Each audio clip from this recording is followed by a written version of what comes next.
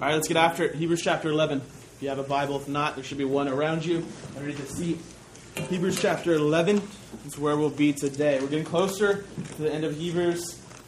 We've been here for just over 6 months now, which seems like a long time. Sometimes it doesn't seem like we were in it for that long. But Hebrews 11, we'll pick it up in verse 7. That's where we left off last week, if you've been walking with us. Today's a historic day of sorts. And no, I'm not talking about the beginning of the first playoff season for the Houston Texans. That is the case. But obviously it's the 10th anniversary of 9/11, the terrorist attacks on America. And so as I want to get started this morning, I wanted to use today, like this day actually, as literally today, as almost a teaching moment here as we get started and go into Hebrews 11. You'll notice certain things if you come to FC Cubed enough. You'll notice we're real relaxed, we're real casual, we really enjoy each other, we're real serious about the scriptures. And then you'll notice that I don't mention much, if ever, really, holidays or national events or things like that. And I know for some, that's not the ideal. And that's because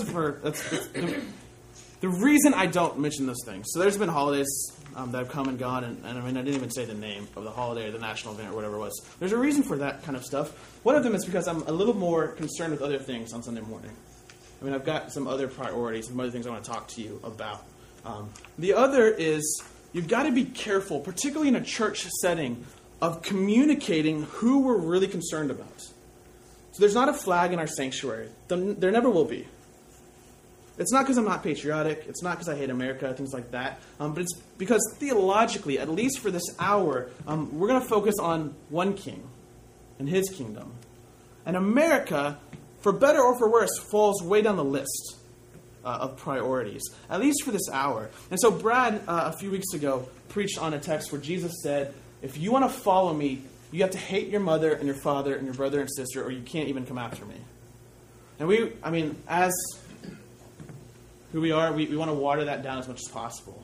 Well, it means, next to our love for Jesus, it should look like we hate our families, things like that. I think you can apply that as well to our politics, to our allegiances. So there's nothing wrong with enjoying your family, with protecting them and loving them and caring about them. There's nothing wrong with having a nation, a government, leaders, things like that. But next to how we view who's really in charge, those things should kind of fall down the ladder a little bit. So there are churches today who are having 9/11 services. I'm not going to condemn that wholeheartedly without being there and seeing what's happening. But you're just not going to find that at FC Cubed. And now we'll mention things and we'll tie them in. But they're always tying in, again, to point towards him. To point toward what he is doing. Because while 9/11 was a historical event that still kind of shapes who we are today in a big way. I understand that. I understand we remember and we honor and we respect.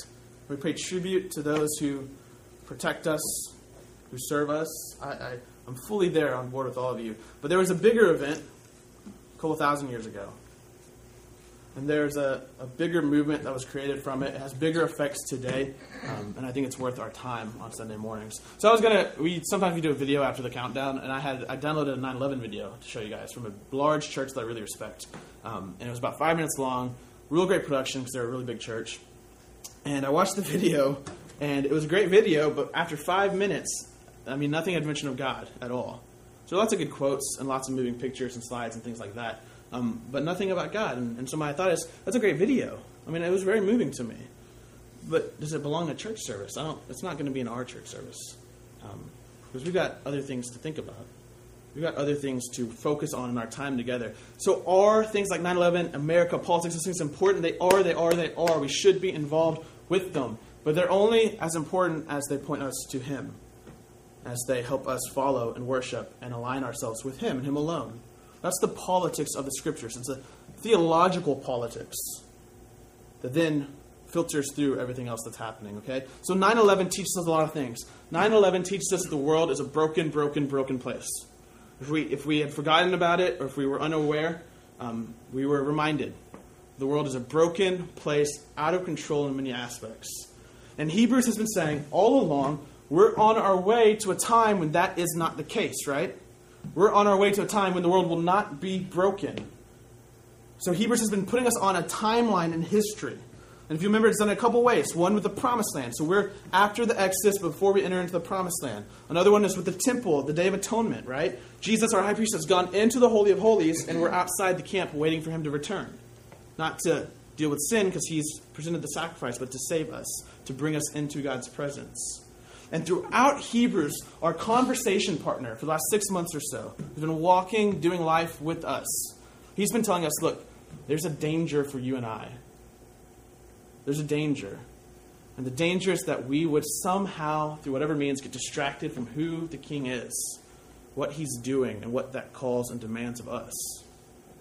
And so he's been talking about keeping our eyes on him, being focused on him, thinking deeper about who he is and what he's done. And then last week we jumped into what will be 4 weeks for us all together on faith, which is to Hebrews really the key for us to endure and to keep following him. And so we're in Hebrews 11, this really famous chapter with all these famous people where he talks about faith. Last week, if you remember, if you weren't here, it's online or will be soon. We saw that faith is a God-shaped trust. It's a reaction to who God is, who he's revealed himself to be. We saw that faith is future-oriented. It looks towards what is not yet. And we saw that it's well-traveled. And so we're going to build and kind of fill out all those things even more as we jump into Hebrews 11:7, where we really start going down this list of people and what they did and all these historical men and women who've traveled down this road of faith for us. So let's look, Hebrews chapter 11, verse 7. Lots in here for us. Hebrews 11:7. By faith, Noah, being warned by God concerning events as yet unseen, in reverent fear constructed an ark for the saving of his household. By this he condemned the world and became an heir of the righteousness that comes by faith. By faith, Abraham obeyed when he was called to go out to a place that he was to receive as an inheritance. And he went out, not knowing where he was going. 9. By faith he went to live in the land of promise, as in a foreign land, living in tents with Isaac and Jacob, heirs with him of the same promise. For he was looking forward to the city that has foundations, whose designer and builder is God. By faith, Sarah herself received power to conceive, even when she was past the age, since she considered him faithful, he who had promised. Therefore, from one man, him as good as dead, were born descendants, as many as the stars of heaven, and as many as the innumerable grains of sand by the seashore. These all died in faith, not having received the things promised, but having seen them and greeted them from afar, and having acknowledged that they were strangers and exiles on earth. For people who speak thus make it clear that they're seeking a homeland.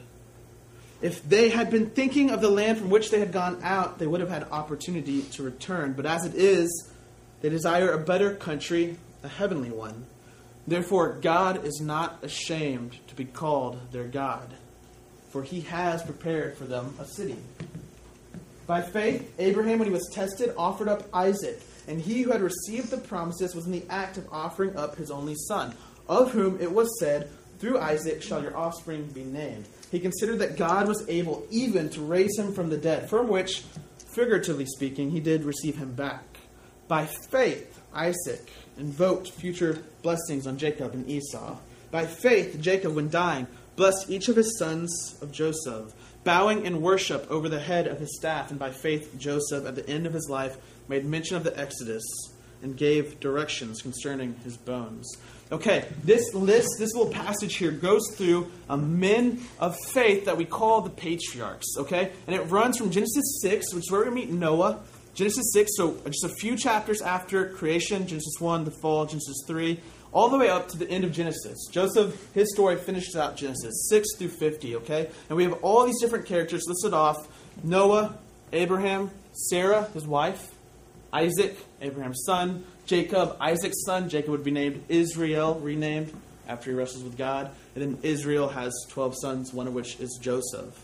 Now, there's all these different stories, and they all had really unique, particular lives, but there are a few threads that pull them all together, and that will help give us some shape and some flavor to what faith is and does and works in our life, okay? So the first thing you should notice as we're reading through here is this word promise.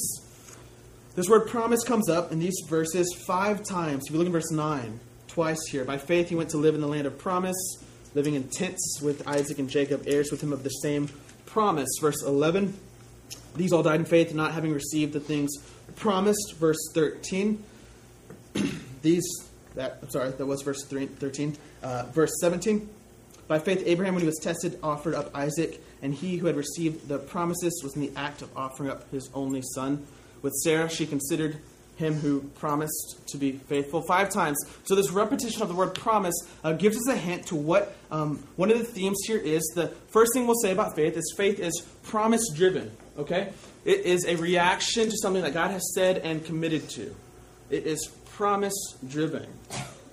So if you're reading the Genesis story, in Genesis 1 and 2, he creates, and it's a good creation. It works the way it's supposed to work. In Genesis 3, human beings, the image bearers of God, rebel, and things really start to fracture at every basic level. So Genesis 4, we have the first murder, Cain and Abel, which then leads down this spiral of violence. The world is becoming increasingly wicked. To Genesis 6, where we meet Noah, and we meet this idea that God regrets making man. And he kills everybody, except for Noah. And we've made it into like a children's story, so we tell it to our kids at night, and we're like, sweet dreams.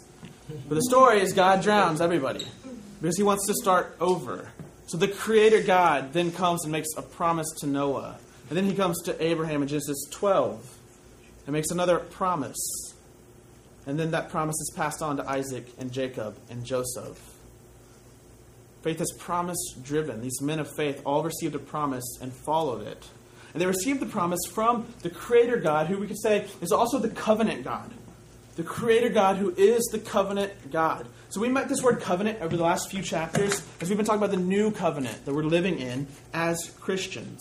A covenant is like a promise, but a little more formal. It's kind of an ancient contract, if you will, that had promises, commitments, stipulations. A covenant could be conditional. If you do this, I will do this. It could be unconditional. I'll do this no matter what you do. And we see here the most basic relationship between God and man is this. It's one of covenants. The first time we see that word covenant is in Genesis 6 with Noah. And the covenant, the promise God makes to Noah, has a sign. Remember the sign is, when it rains, a rainbow. Yeah. Abraham gets a covenant. In Genesis 17, his covenant gets a sign. Circumcision. The sign of the covenant. The sign of the new covenant, according to the New Testament, would be baptism. Baptism marks us out as in this promise, in this covenant. So you have this Creator God who's also the covenant God. This is a theme that's all over the Scriptures. Psalm 19, one of my favorite little poems, is split right in half if you go read Psalm 19. The first half starts with the real famous, the heavens declare the glory of God. Right? Real famous. Then it goes down on how awesome God must be because of everything we can see, the Creator God. And then it flips right in the middle and says, yet He's given us a law that's perfect. He's revealed Himself to us. He's put Himself in covenant with us. The Creator God is the covenant God. He creates and then He comes back to His creation, makes promises and says, hey, we're going to get out of this. I'm not going to abandon the world that I created, even though sin and death and evil and Satan have entered in and taken control. And so a life of faith is a life that believes His promises. And again, that leads, like we saw last week, to action and discontent and expectation, to reward. But it's a life that believes His promises. Now, a promise is one of the harder things to believe. It's easy to doubt a promise for a couple of reasons. One, because it's future. And then two, because by its very nature, a promise means you're not in control, right? So, some of us are like this. I mean, if you're ever phrase, if you want it done right, do it yourself. The only way, sometimes I know something's going to get done, at least the way I want it to get done, is what? I do it. A promise takes that completely out of the picture. Now, all of a sudden, for whatever I want to have happen, someone else has to do it. So Sarah, I mean, who kind of has a reputation for being quick to doubt and being quick to maybe laugh, says, by faith Sarah herself received power to conceive, even when she was past the age. Verse 11, since she considered him faithful who had promised. Why did she believe the promise? Because of who God was. We talked about last week a little bit. Faith is not as much blind as sometimes it gets portrayed. Because at its heart, faith is always in a very particular God. The God who created everything. So even when maybe there's nothing in our circumstances, as with Sarah, that would lead us toward a hope for something future, we still have the revelation of who God is that would give our faith teeth and a ground to stand on and fuel and motivation behind it. Now, here's one of the biggest mistakes we can make whenever we read the Old Testament or read about the Old Testament and the New Testament. The Old Testament is not just isolated stories about people and God. It's not case studies, okay? So the promises that were made to Noah and to Abraham and to Isaac and to Jacob aren't just promises. It's not just God promised him a sandwich, he believed in God's sandwich. And so we look at that and we go, that's great. Let's believe what God promises us. There's something much deeper happening, which is God being on this mission of redemption. He's on this mission of rescue and recreation and salvation and redemption. And it starts all the way back in Genesis. The Bible is one story. Genesis with creation, ending in Revelation with new creation. And so one of the biggest mistakes we can make is to read about Abraham getting a promise and go, that's great, we should believe in a promise. That is true, but it's more than that. Because what was the promise Abraham got in Genesis 12? The promise was, through you I will bless all peoples of the earth. Well, when Genesis 11 ended, what did we know about all the peoples of the earth? They were scattered and confused and sinful and wicked from the Tower of Babel. And God comes to Abram and says, I'm giving you a promise consisting of two things, land and descendants, a nation and land, and I will use you to go bless everybody. And God starts a plan. He starts a plan. God's on a mission of redemption that's continuing even to this day. And so he lists off these guys as kind of the trailblazers of that plan. We call them the patriarchs, or in a sense the founding fathers, just like there's founding fathers of America, founding fathers of salvation, of God's plan in the world. He starts it, and it's going until today. There's more happening here than just people who had a promise and who believed. It's people who had a promise in what God was doing that's continuing to happen today and will be fulfilled in the future. And we'll flesh this out here as we go. Now, look in verse 13. Noah had faith and built an ark. Abraham had faith, went to the land. Sarah had faith, finally got a child. Verse 13, these all died in faith, not having received the things promised, but having seen them and greeted them from afar, and having acknowledged they were strangers and exiles on the earth. Okay, here's what he's saying here. All of these men, they did not receive the promise. They did not receive the promise. Some of them didn't receive the kind of temporary promise. None of them received the big promise, right? Which was God is rescuing. He's blessing all the peoples. He's removing sin and death from his creation. So let's start with Noah. If you know anything about the story of Noah, you know it doesn't end all that great. Noah survives the flood, right? He's saved by God. Genesis 9, right after the flood, here's what we know about Noah. He drank too much, he blacked out, he lost his clothes, and his son took advantage of him. That's the story. Right after the flood. First blackout in the Bible. Which tells us a few things. One, God's people have always had really messy pasts. The people he uses and loves and calls. Who he still uses and loves and calls. Still have these mistakes they make. Still have these things that they're not proud of. Remember that. So Noah makes a mistake. So the promise to Noah was, hey, we're going to get rid of all these sinful people. We're going to start over. And then, not too long after the flood is done, what? Noah looks in the mirror and goes, we didn't get rid of everybody. Because we're still here. I'm still here. Abraham gets a promise of land, people, and blessing the entire world. When he dies, he has 2 sons. Not enough to bless the world. And guess what? The only land he really owns is a grave. He manages to buy a grave toward the end of his life. And he dies. Sarah dies as well. The promise then goes to Isaac. Isaac dies without seeing it fulfilled. The promise then goes to Jacob, Isaac's son. Jacob, then renamed Israel, dies without seeing it fulfilled. The promise goes to his 12 sons, Joseph being one of them. Joseph dies without it being fulfilled. But the point of the scriptures is, hey, those weren't sad stories, right?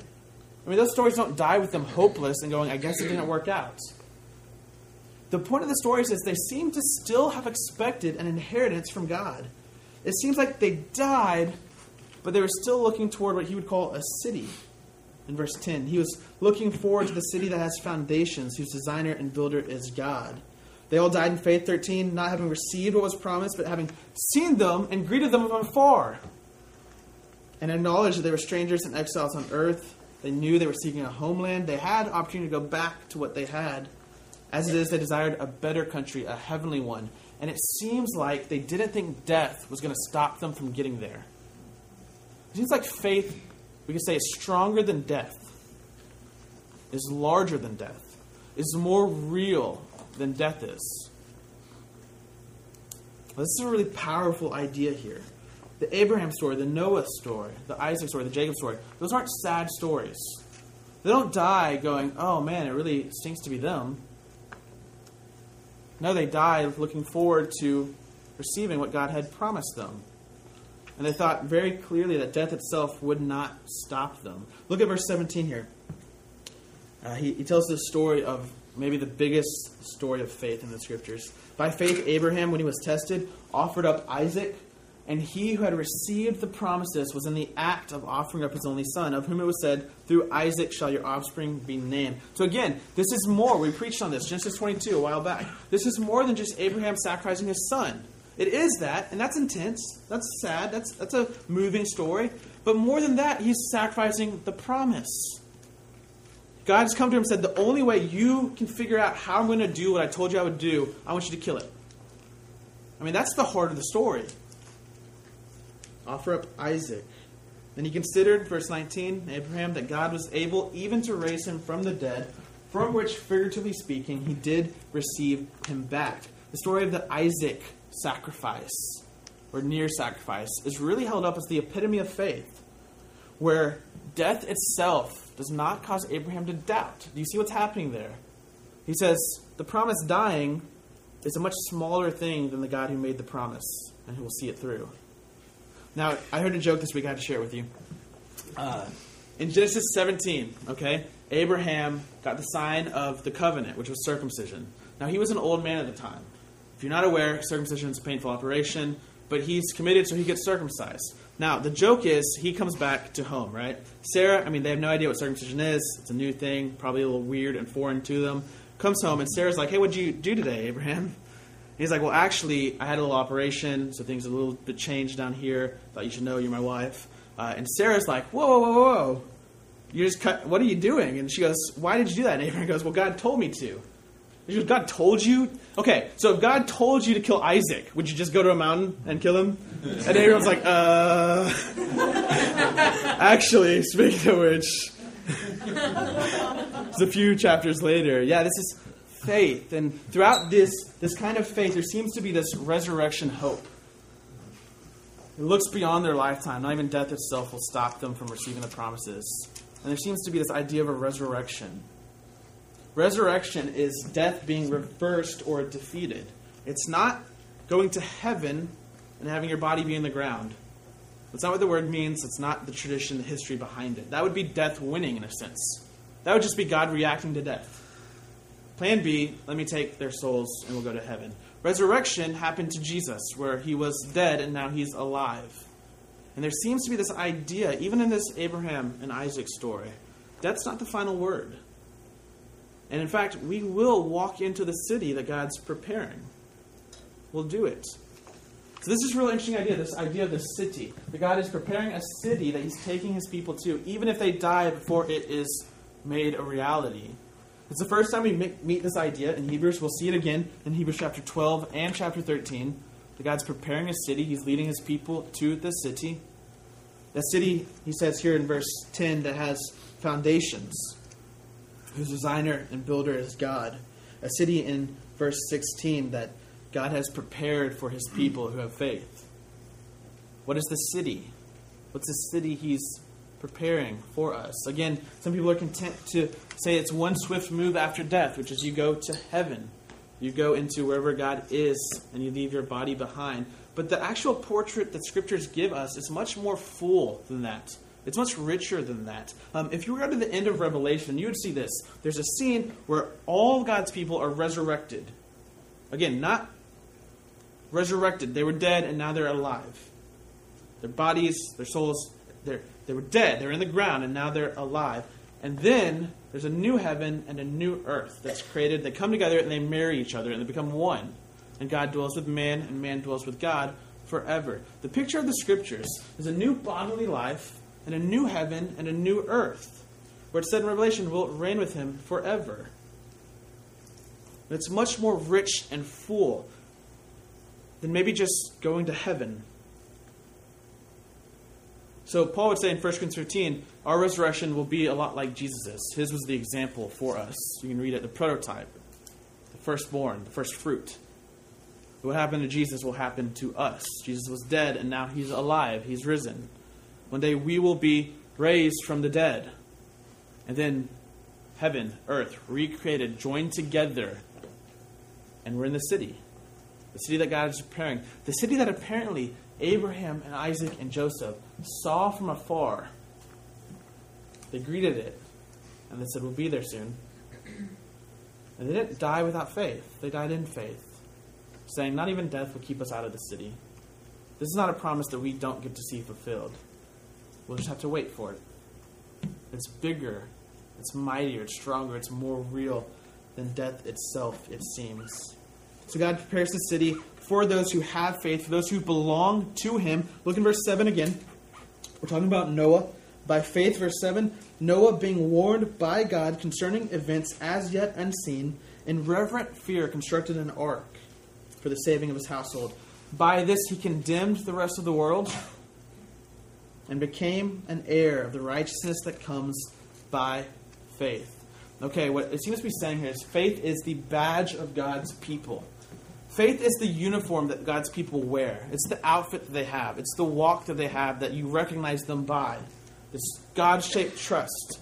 This promise-driven action in life. This hope for the future. That seems to be what stands out as God's people versus those who aren't God's people. So the point here is you have this story of the flood. There's a flood coming. Build an ark, Noah. And according to the tradition, Noah preached to the rest of the world, hey, there's a flood coming. You need to repent. You need to get ready for it. And they all mocked him. They mocked him and said, you're losing it, Noah. He's building an ark way too big for his family, way far away from the ocean. If that's happening today, we stop talking to that person, right? You go pray for them, and you just kind of don't let your kids wander over there, okay? You just leave them alone. That's what's happening. He says here, what happened in that moment was all of the world went to one side of the room, and Noah and his family went to the other. And Noah and his family were declared righteous, and the others were condemned. Now, this word righteous comes from the law court, from the metaphor of the law court. That's the scenario, that's the scene that it comes from. The idea would be, again, in the Hebrew world, there's no jury really. There's a judge and there's a defendant. And the judge lays down a verdict, one of two ways, right? Not guilty or guilty. And now the verdict doesn't maybe change the past. The verdict simply says, in my eyes, this is how you are seen. And if I have authority now in the entire world. And so the scriptures over and over again are going to say, those who have faith are counted righteous. Paul would say it like this, they're justified. That's actually the same word in Greek. Justification, righteousness. The exact same word in the Greek. Our Bibles, they don't do a great job letting us know that. The same thing. So he says Noah was counted as righteous, had this status. It's this outward sign of right standing before God. That you want to know who God's people are. Who is it that follows him, that obeys him, that trusts him, no matter what the circumstances are? Who is it that sees the city, even though it's not here, and says, I'm on my way, and nothing will stop me? Well, it's those who have faith. It's those who have faith. So Paul does the exact same thing. He calls it justification by faith. Again, the same word. And Paul quotes from Habakkuk, which we quoted from at the end of chapter 10. The righteous shall live by faith. And then Paul moves to one of the patriarchs. And he says, now Abraham was counted righteous according to his faith. Hebrews does the exact same thing here. It goes from Habakkuk to a patriarch. But it ends at a different patriarch. You see that? Noah was counted as righteous. At that moment, the entire world was split up. And there was God's people, and there were those who were not God's people. Faith is the badge of who belongs to God. And that brings us to what might be one of the harder verses for me to understand. Verse 16 here. As it is, they desire a better country, a heavenly one. Therefore, God is not ashamed to be called their God, because he has prepared such a city for them. the idea, we met this a little bit earlier in Hebrews, where Jesus, if we obey and follow, isn't ashamed to call us his brothers. And I think we stopped there and just said, well, maybe that's just a little too much for us to grasp. But there would ever be a point where Jesus is not ashamed to call us his brothers. He says, come on, he's on my team. And those who have faith, apparently God's reaction to that is, in a sense, pride. He's not ashamed for them to associate themselves with him. He proudly, it seems, declares his covenant with those who have faith, with faith people. This is covenant language. If you remember, the heart of the new covenant is this one phrase: I will be their God, and they will be my people. He says, when they say, that's my God, God reacts with, yep, those are my people. And he's almost bragging about it. You want to see my people? You want to see what happens when people see me and worship me for who I am? Look at those people. Which is insane. Noah, again, what happens after the flood? He steps into Jersey Shore for a chapter, right? Abraham messed up over and over again. Isaac and Jacob, Joseph. Throughout the scriptures, men full of errors, full of mistakes. But God looks at Noah and goes, he's mine. I'm not ashamed of that. Come here, he's mine. Everybody look there. And God looks at you and me with our mistakes. When we're in Genesis 9, when we're falling and doubting, and he goes, I'm not ashamed. That's mine. They're part of my family. They're part of my people. And what's happening? What's happening is they have faith. What's happening is they've received a vision, a revelation of who God is, and they're responding to it. They're responding to it with trust and hope and expectation and obedience. And so again, we can't define faith into this intellectual exercise where we simply know and can repeat a sentence. And we know what the words themselves mean. Because that's not how faith worked for these people. Faith for these men of the promise worked itself out in a life that distinguished them from others.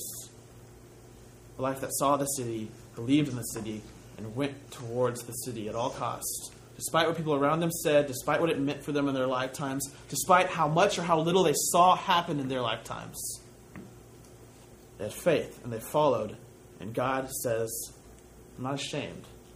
When they're sitting around, when they're talking to other people, and they say, that's my God, God doesn't go, no. Sometimes, no. Right? Because there are people in the world that I don't want to be associated with. Don't let my name in there with those people, right? And I got my gut reaction is that has to be God when I go, I follow Jesus. He has to be out there going, oh, can you say sometimes? Because there's just no, can we qualify that a bit? And the scripture going, he's not ashamed. Those who would have faith, for those who would truly believe and follow, his heart swells with pride and he wants to tell the world, look at my people. Look at them go. Yeah, he fell in Genesis 9. Yeah, he made some mistakes. But look at their life. It's a life of faith. And they're mine. I am their God, and they are my people. So let's bring this out of Genesis and into Sugar Land, the greater Houston area. Hebrews, again, wants to make us really aware of where we are in the timeline of history. We're on our way to the city, but the city's not here yet. We're not in the city. And at times, if we're honest, it looks around us like the city is not coming, right? It looks like the city is not coming and will never come. It looks like, if anything, we're getting further and further and further away from the city. And if we're honest, there are all these powers and forces and temptations around us that want to pull us off the track. And Hebrews, to his congregation and as well to you and I, says this: stay on the track. Use faith, trust, believe, obey, and follow. And then all will know who you are. You'll know where you stand before God. And you'll know he's proud of you. You're in his covenant. So in Sugar Land, Texas, 2011, Greater Houston area, by faith, maybe it could be said, God's people do not fall into the trap of materialism. They were defined by stuff and things. By faith, they abandoned that whole worldview. By faith, God's people living in one of the wealthiest places at one of the wealthiest times of all of history do not hold on to it. By faith, they give it away and say there's something more important. By faith, God's people, surrounded by a world that follows their own desires, their own plans. By faith, God's people in Sugar Land, Texas, they abandon sin. They embrace holiness. By faith, in a world that would cause us to split apart and to have relationships that fracture and break and dissolve, by faith, a group of people come together at least once a week and worship and sing and pray and laugh and fellowship. By faith, there's a people who worship one king and one kingdom. By faith, there's a people who understand what their purpose is in the world, to be a blessing in their homes and their workplaces. By faith, there was a group of people in 2011. At some points small, maybe, at some points larger. And God was not ashamed to be called their God. When they said, that's who our God is, He responds with, and those are my people. Why? Because they had faith. They followed, they believed, they trusted, and they obeyed. And they were on their way to the city. A city that is, despite the evidence sometimes, on its way. And a city that you and I are called to walk towards by faith. Let's pray together. Father, I thank you that you've not left us in our sin, that you've not left us in our rebellion, but after creating, you then came and promised. You came and rescued. Father, we know that we are weak, prone to fall. We'll sing in just a minute. We're prone to wonder. We feel it.